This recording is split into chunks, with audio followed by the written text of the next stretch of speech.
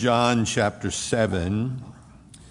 We are with Jesus on the Temple Mount, Feast of Tabernacles, probably first week in October, 6 months before the crucifixion, which will be the next feast on Israel's calendar. And he came up late in the middle of the week, it tells us. His brethren had come up earlier.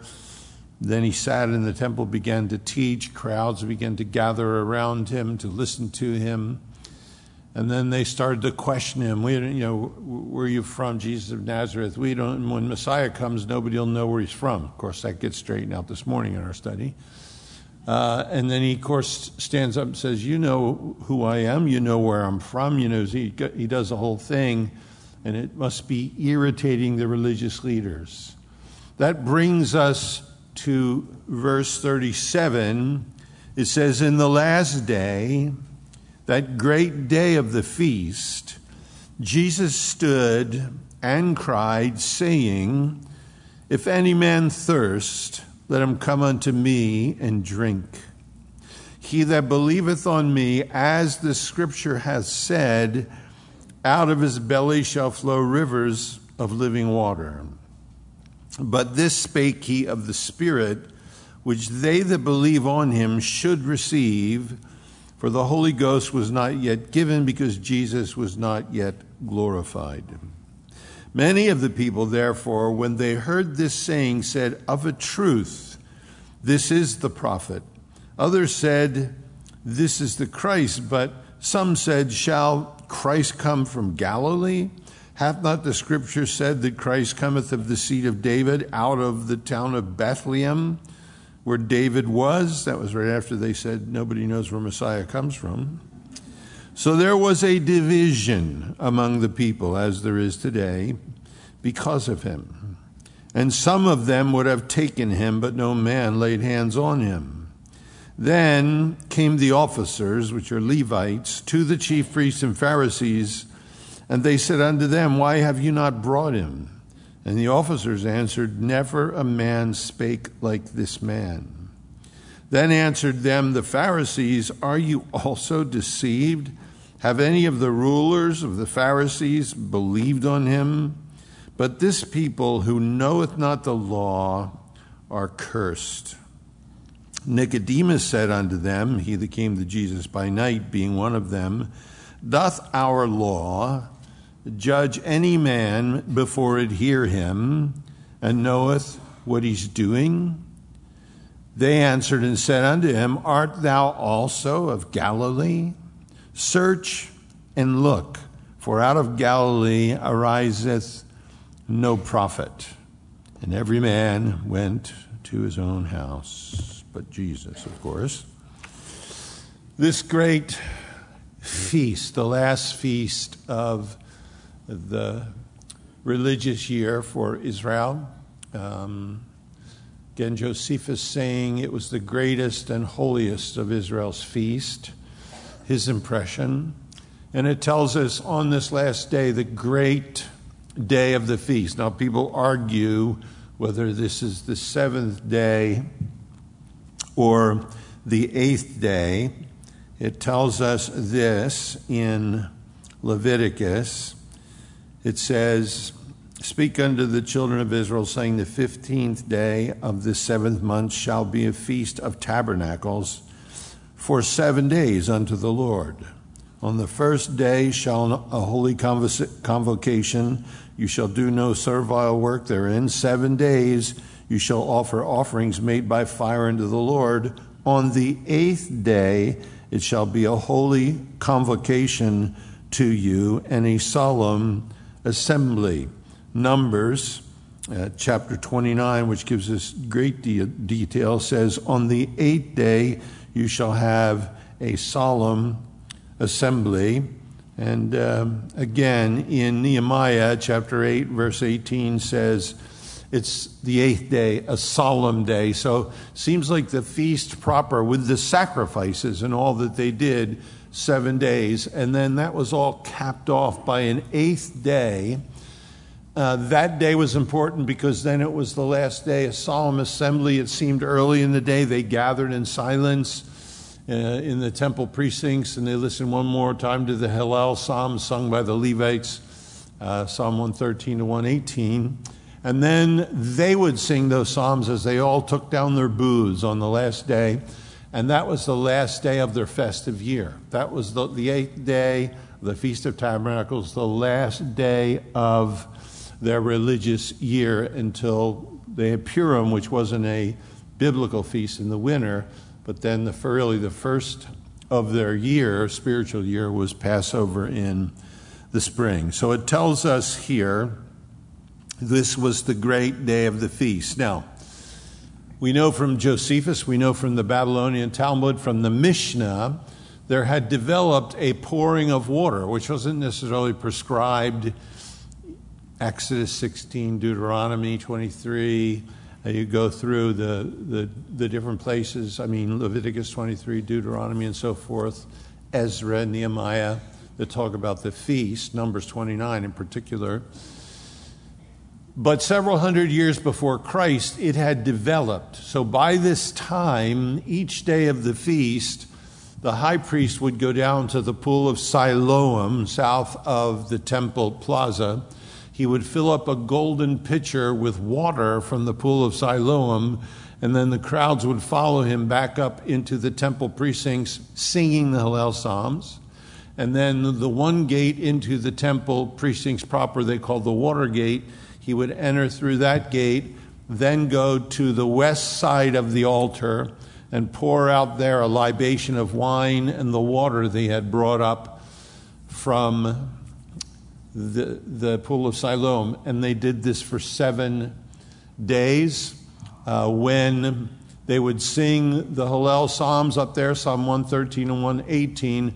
When they got to Psalm 118, interesting to read on your own, all the Hebrew males would raise their right hand with branches, the lulach in it, which is either palm branches, myrtle branches, and so forth. They would rattle those branches in their right hand, and in their left hand they would raise up a piece of citrus fruit. And that was memorial of the fact that God finally brought them into the land from the booths they had lived in, and they were enjoying the benefits of the land they had entered. And as they did this with the water, we're told it was memorial of the way God had supplied water for 40 years in their wilderness journey. That's why they were dwelling in booths, to remember that. They did it remembering that the past year they had lived, God had supplied the rains. It was also called the Feast of Ingathering. It's the last Feast of Harvest, the Feast of Tabernacles, Feast of Booths, Sukkah, and so forth. And they also did it, Zechariah 14, looking forward to the Messianic age, because they believed in the Messianic age, the rock that had followed them in the wilderness and provided water, the rock would be in Jerusalem, and rivers would flow from that rock and cover the earth and heal it. That was their belief. Now, standing in the middle of all of this is the rock.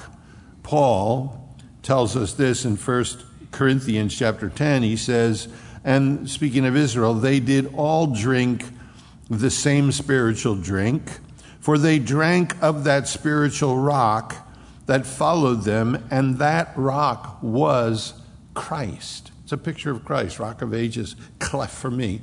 This rock that was split.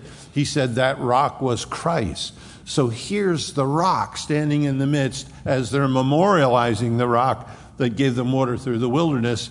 Here's the rock that has the Messianic age centered around him, and the waters will flow from Jerusalem and cover the earth again. Here he is standing in the midst, this solemn day, this last quiet day, the morning of the 8th day, and all of a sudden, in that quietness, now if we just told you to be quiet here for 2 minutes, you'd freak out. Silence, and all of a sudden they hear, if any man thirst. They're going, oy vey, he's here, let him come unto me. He cries, it says. He screams this out loud. and drink. And he that believeth on me, as the scripture has said, out of his belly shall flow rivers of living water. This spake he of the Spirit, John tells us, which they that believe on him should receive, future tense. For the Holy Ghost was not yet given. The reason, because Jesus was not yet glorified. So Isaiah tells us this. It says, therefore with joy shall you draw water out of the wells of salvation. It says, I will pour water upon him that is thirsty, and floods upon the dry ground. I will pour my spirit upon thy seed, and thy blessing upon thine offspring. So forth. You go through the Old Testament. Zechariah, again, chapter 13 says, in that day there shall be a fountain opened to the house of David and to the inhabitants of Jerusalem for sin and for uncleanness. You read Ezekiel 47, where the river comes forward from the temple, covers the whole earth. So when it says, as it saith in the scripture, it's not talking about a particular verse, but all through the Old Testament, we have reference to this water that will flow, that it is the Spirit, that it is a water of salvation, of joy, of cleansing. So John says this, he spake of the Spirit, as the scripture saith, which was not yet given because he was not yet glorified. And what it does as we look down, it produces three different groups. It produces, those who took hold of what he said and said, maybe this is the Messiah, the prophet. It took hold of those who said, no, what are you talking about? The Messiah is supposed to come from Bethlehem of the tribe of David. And then it produced those who hated him and what he said. And there are much like that today as we look around us in the world that we live in. So certainly this speaks of, it speaks of those who come to Christ. When you and I were born again, at that moment, it says that the Holy Spirit baptized us into the body of Christ. There was an experience you didn't know anything about. You were coming to Jesus saying, I'm such a jerk, save me, I'm so empty, I'm a sinner. You weren't coming saying, Lord, theologically, I would like to be baptized into the mystical body of Christ. That's not what you did. That happened and you learned about it, but that was the Spirit doing the baptizing you into the body of Christ. There is another baptizing, John the Baptist says, and the baptizer is Christ.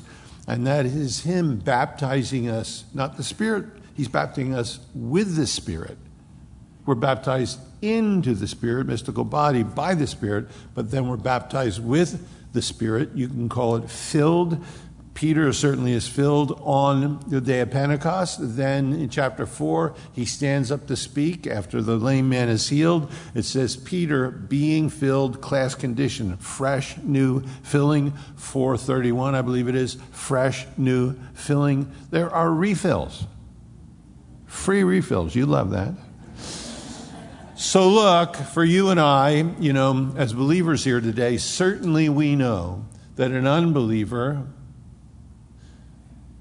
doesn't experience regeneration, the new birth, until the Spirit of Christ comes into them.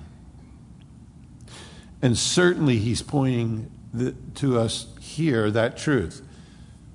There is a greater truth relative to that. That is that you and I, after we are filled with the Spirit from drinking, after that we continue to come. It says here in verse 37, Jesus cried, saying, if any man thirst, let him come, as a present imperative. He must continually be coming to me. And then drink is a present tense, active. He must continually be drinking, and he that continues to believe on me. So there's also a process here. I think for you and I, we're Christians, right? Okay, a couple of us. We go to church on Sunday. we like to sing songs. We like to complain about the songs we don't like and the worship leaders we don't like. And we like to talk about the things we do like and, complain about the sermon and, roast the preacher on the way home. We like, that's normal. We're American Christians. We look at people suffering on the news, and we sit down and turn off the news and eat a hoagie and gripe about inflation and all of these things. We're American Christians, and we can be, you and I, content in our present circumstance. Spurgeon said that the more of God's grace he received, he said it didn't satisfy because it was so real that it made me long for more. It increased my thirst. And as you and I receive the Spirit as God's children, it should be making us long for more of that. When I sit alone with the Lord, whether it's morning, usually, or sometime during the day or at night, and his presence is real. And I find myself drinking. There doesn't have to be anything spoken, any request made, just overwhelmed with his presence. And I think how quickly I lose that in traffic. Right? Or watching the news, or some other thing that goes on around me. And how often I need to come back and drink again, drink afresh, be filled again. And look, the world that we're living in needs that. You look at the picture, it's interesting. Take note of the speaker, right? It's Jesus. It's not Calvary Chapel. It's not Pastor Joe. It's not a priest. It's not Billy Graham. It's not a prophet. Come unto me, he says. David would say, as the deer panteth after the water brook, so panteth my soul after thee, O Lord. As the deer panteth, thirsteth after the water brook, so thirsteth my soul after thee. David not born again. Christ not yet glorified, the Spirit that brings new birth, not yet shed forth, given. The Old Testament tells us about those experiences. Again, Isaiah talks about drinking again out of the wells of salvation. Psalm 78 says, he clave the rocks in the wilderness and gave them drink as out of the great depths. He brought streams also out of the rock and caused waters to run down like rivers. Jesus said, that's from me. It's not from going to church. It's not from religious leaders. It's not from religious dogma or position. It's from me. In the middle of all of this, for you and I as individuals, that's what Christianity is. It's your relationship and my relationship with him. Come to me. Come to me. All the rest of it needs to step aside. Come to me, he says. He gives us here the invitation, and understand it. It says any man. Any man marred by sin, those who would feel like I have no right to come, those that have been spurned by family and religious leaders, publicans, harlots, outcasts, malefactors like the thief on the cross next to him. That's the qualification. Any man. That's who the invitation is going out to. And he says what's needed in that invitation is simple: thirst. Thirst. Look, Every one of us, even, those of us who were saved, but we still have an innate thirst for his presence. Adam and Eve created to be in fellowship with God. They understood the satisfaction of that. Adam sins. He doesn't die physically. He lives another 900 years. He doesn't die mentally. His soul didn't die. He dies spiritually.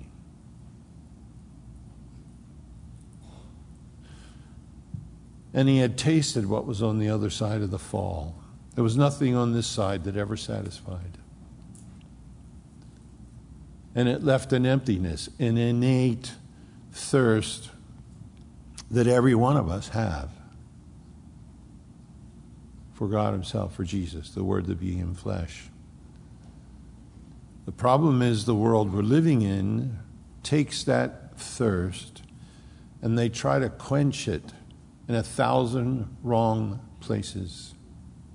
They try to quench it with substance, alcohol, drugs. You see what's happening. They're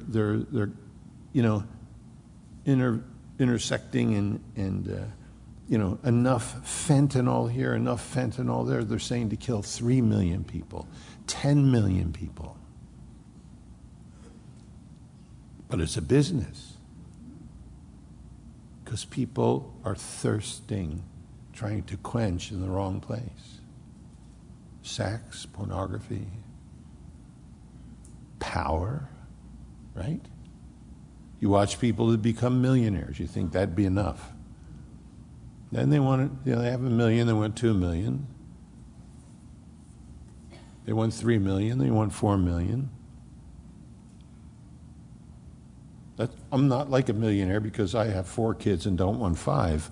But a millionaire has 4 million, wants 5. Then they want 10. Then they want 100 million. Then they want 1 billion. And once they have multiple billions, they're still not happy. Then they want to control people. And they think because they're multi-billionaires and now they want power, thinking that will satisfy.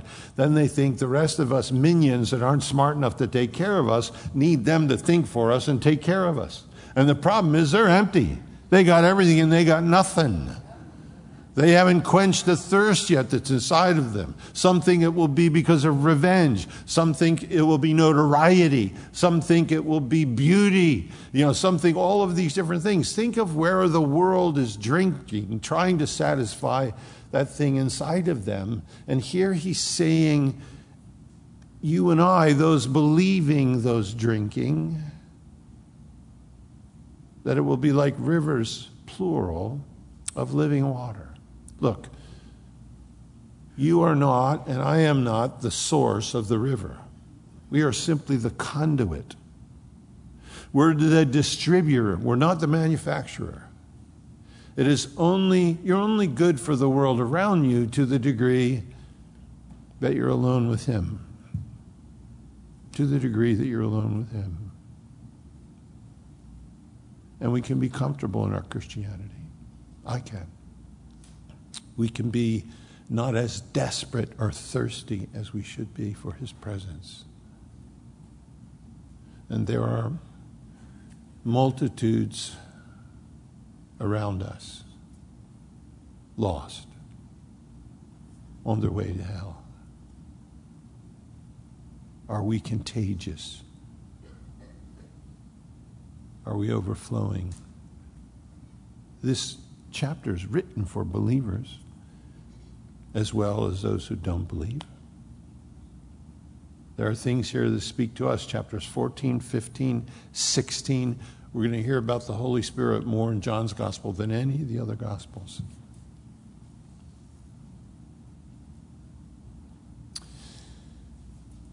And he says here that whoever drinks, whoever it is, any man, that the door's open to any man. That's all y'all, any man. Doesn't matter if Satan's telling you have no right because you're a backslider or because you've gone AWOL. He don't want nothing to do with you anymore. You sinned against light. The enemy can be lying to you. Listen, in all of that, you need to hear him say, come to me. Come to me. not to all this other stuff. Come to me. Not the qualifications that church or religion put out. Come to me. You're any man, any woman, any man. That's the qualification. Come to me and drink. I'm supplying. I'm the same yesterday, today, and forever. I have not changed.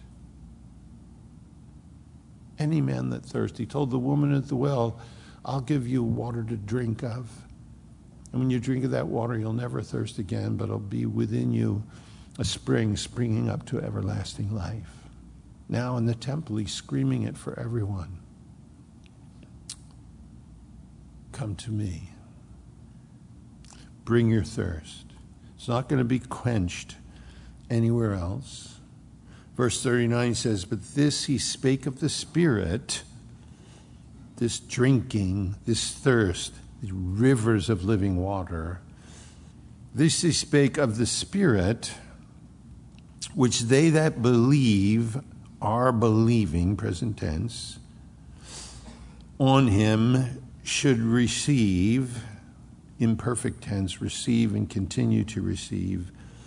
For the Holy Ghost, he tells us now what this water is, the Holy Ghost, the Spirit, was not yet given because Jesus was not yet glorified. So yeah, his disciples believed in him. David believed in the Lord.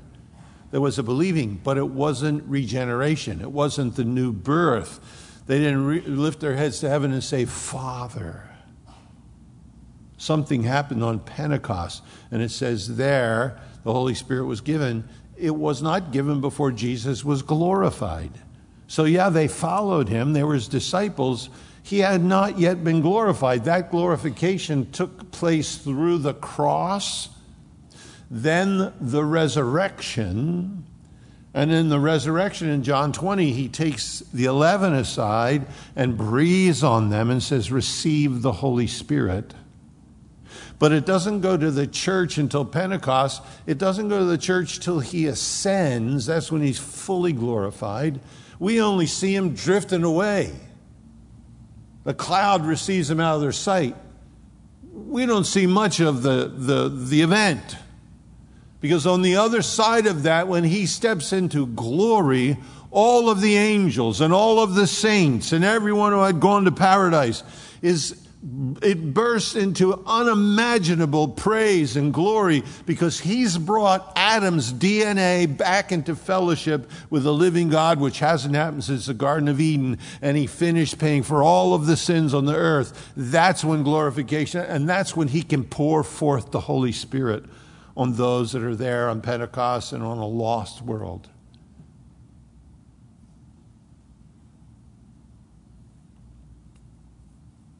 Here we are at the end of this all. I don't understand. He's decided we should live now. And I'm so selfish that I spend more time thinking, Lord, get me out of here, than I do, Lord, overflow me. I'm being honest. But I come back here and look at this, and I remember never being able to quench my own thirst. I think of the things I did, breaking my parents' heart. They weren't saved, but they never imagined they'd see me doing the things that I was doing. Breaking my father's heart. I remember once saying, Lord, you're my Father in heaven. Your heart must be broken. My Father on earth, his heart is broken.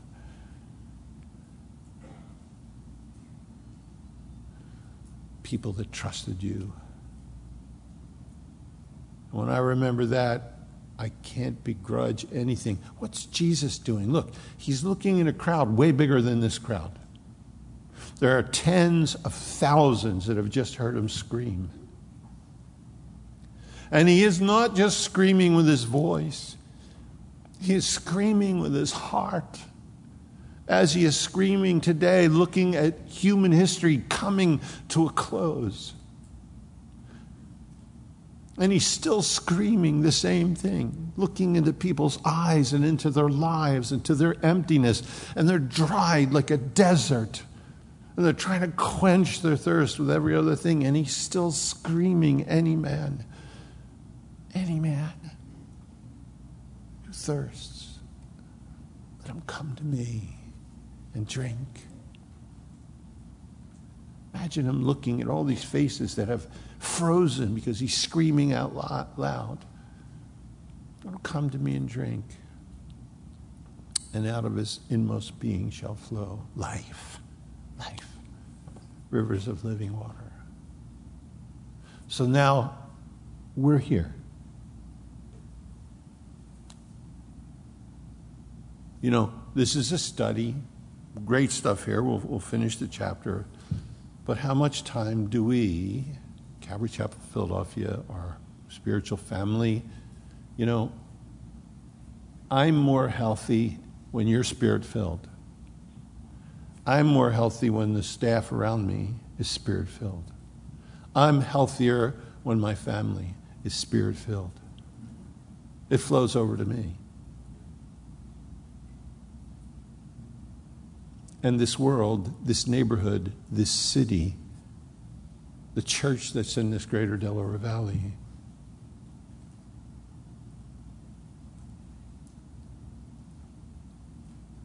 though they don't know it, are longing for us to be overflowing with the Spirit of God. Our unsafe family and friends, mean and cantankerous and filthy, it's because they're drinking in the wrong place.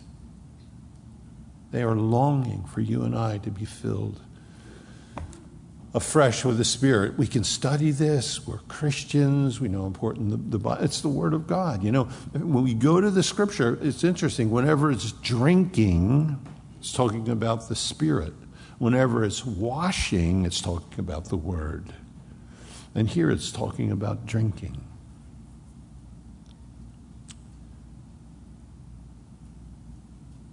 Do you have a spouse who's unsaved? Children, prodigals, parents, classmates? You just take it. He said, come to me. Not to Pastor Joe, not to Calvary Chapel. Come to me. You take it. How many people are around you that need you to be overflowing? And you got nothing to make that happen on your own. But anyone can come, any man. All you need to do is come with thirst. And if you ain't thirsty, just wait, you will be. If you ain't thirsty, you got a dry season coming, because he wonderfully makes us thirsty. All the glory will be his when we stand in his presence. You know, he ends the scripture by saying, any man who thirsts, come and drink of the water of life freely. He ends the whole thing with the invitation. Verse 40, it says, now many of the people, therefore, when they heard this saying, said, of a truth, this is the prophet. Now, many of them interpreted the prophet that Moses spoke of as the Messiah. Many of them, particularly the Essene community and some of the religious Jews, felt that the prophet was the predecessor for the Messiah. So some of them are saying this is the one, okay? There are those then who are heeding what he said. One of the Puritans I read gave this 3 headings: heeded, hindered, and hated. These folks, they said, this is the one. Others said, this is Christ. So you had 2 groups. This is the prophet, this is Christ.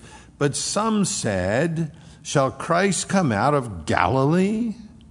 Hath not the scripture said that Christ cometh of the seed of David, out of the town of Bethlehem, where David was born? Verse 27 said, we know that this man, we know where he's from. He's Jesus of Nazareth. But when Christ comes, no man knows where he's coming from. Well, they know better now. It says, Christ, when he comes, won't he come of the seed of David, out of the town of Bethlehem, where David was? So there was division among the people. Schisma, where we get schism from, to be a rip, a tear. The people are divided. There are those that are saying, this is the one. When he screamed that out, his voice was filled with power. It cut to the heart. Just imagine, this was Jehovah God, God Almighty, crying out to his lost creation. And the people, some said, they heeded. This is it. This is the one. I never heard anything like this before. Others, it said, they hesitated. No. The Messiah, he's supposed to come of the line of David, of Bethlehem. This is Jesus of Nazareth. They didn't have their facts straight. He indeed was the one, and he indeed filled everything they thought needed to be fulfilled, but they didn't have the facts. And there's lots of people in this world today that don't have the facts. They say they believe, but Jesus is one of the ascended masters. Jesus was on a flying carpet from India to, Jesus did this. They just don't have the facts. But then there are those, it says, who hated. Look. And some of them, it says, would have taken him violently. No man laid their hands on him, told us earlier, because his hour is not yet come. It says, then came the officers. These are Levites that work for the Sanhedrin, that are appointed officers. Then came the officers to the chief priests and Pharisees who had sent them, and they said unto him, why have you not brought him? And the officers, the Levites, answered, never man spake like this man. Where is he? Why didn't you bring him back? They said, nobody ever talked like this guy does. We were standing there, we were about to get him, and he said, where I am, you cannot come. He said he's going to leave him. Nobody can follow him. He said, there was this about living water. They were sent to arrest Jesus, and they were arrested by Jesus.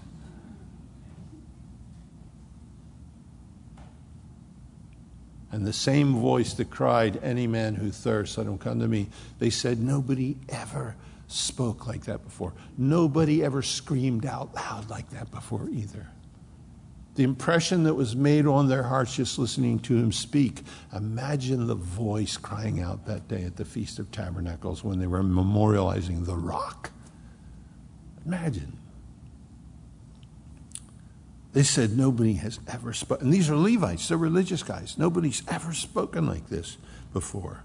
Then answered the Pharisees, are you also deceived? Have any of the rulers of the Pharisees believed on him? Oh, that's an endorsement. You don't have to, if this was the guy, you'd know it from us.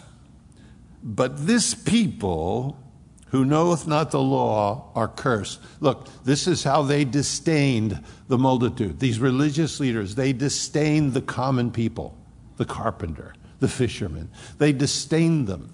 And they said, people who don't know the law, that's the problem with these people. They don't know what Moses wrote.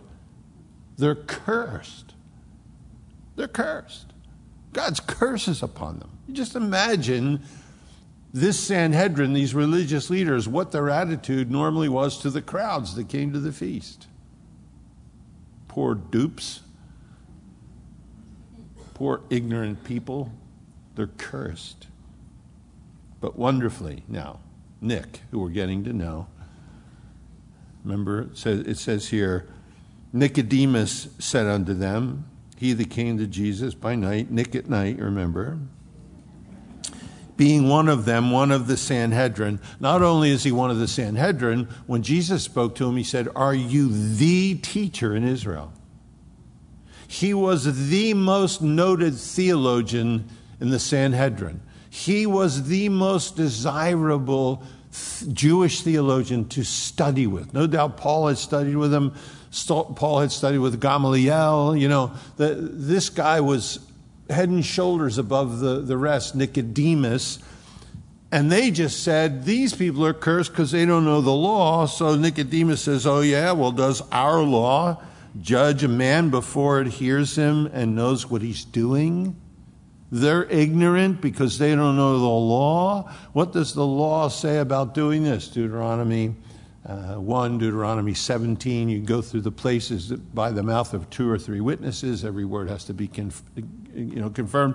Even Felix and Agrippa said, we find no fault in this man. If he hadn't appealed to Caesar, we wouldn't have to send him to Rome. In every culture, there's been some measure of the need of witnesses. You just don't condemn somebody. And the religious leaders saying, these people are cursed. They don't know the law. They're stupid. They don't know the law. Nicodemus says, yeah, well, what does the law say, smarty pants?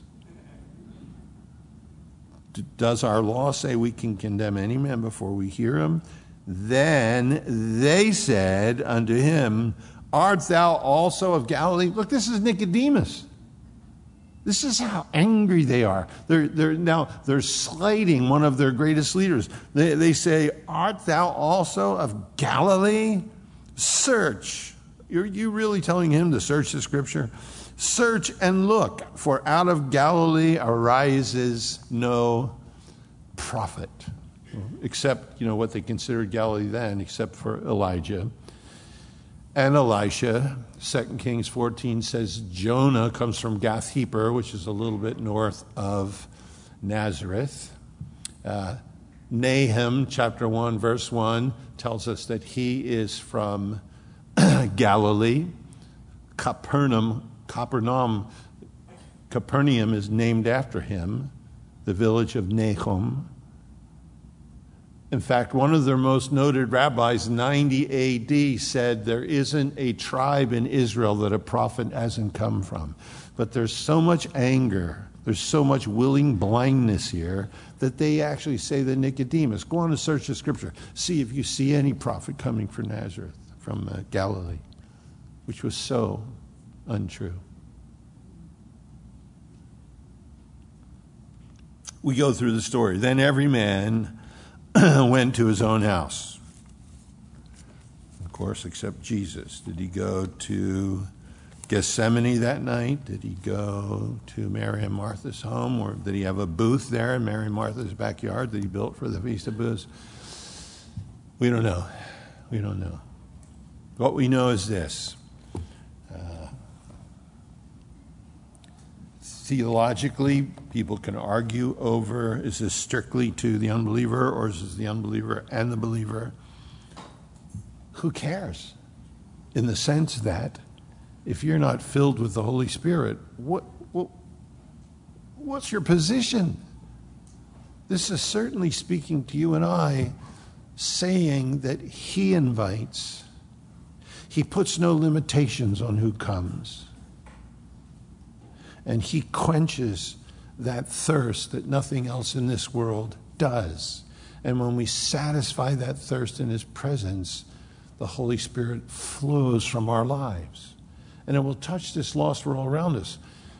Not because the source of the Holy Spirit is in our belly. The idea is he is the source. We are the conduit. And we're so full of what he's supplying that it overflows.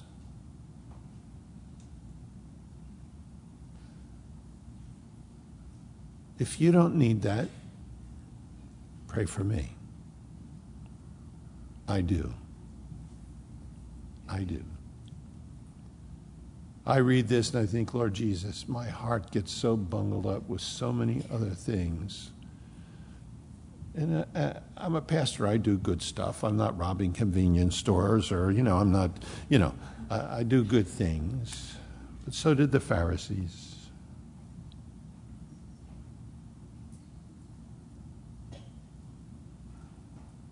And when I sit and his presence is there, I realize what I'm longing for all day and all night. I just go, duh. Why don't I drink this way all the time?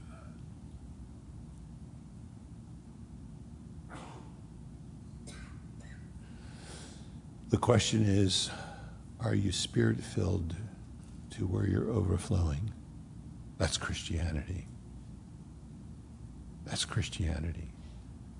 A relation with the Savior where he looks past your inadequacies and fills you to overflowing because you're bringing your thirst to him honestly.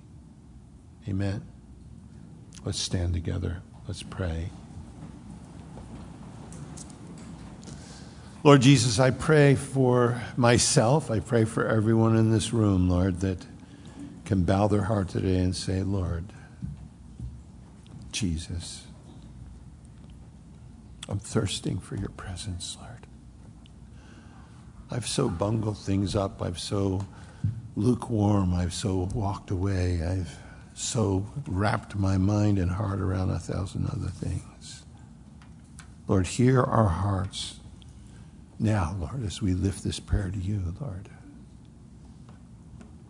Let us drink deeply, Lord Jesus, by your grace of your presence. And Lord, as we lift this song now, Lord, let it be from our mouths and from our hearts. Lord, let it be a corporate prayer, Lord Jesus. Let it rise, Lord. Inhabit our praises. Pour out your Spirit, Lord. Be blessed, Lord, by what we lift to you now. Lord, we pray in your name. Amen.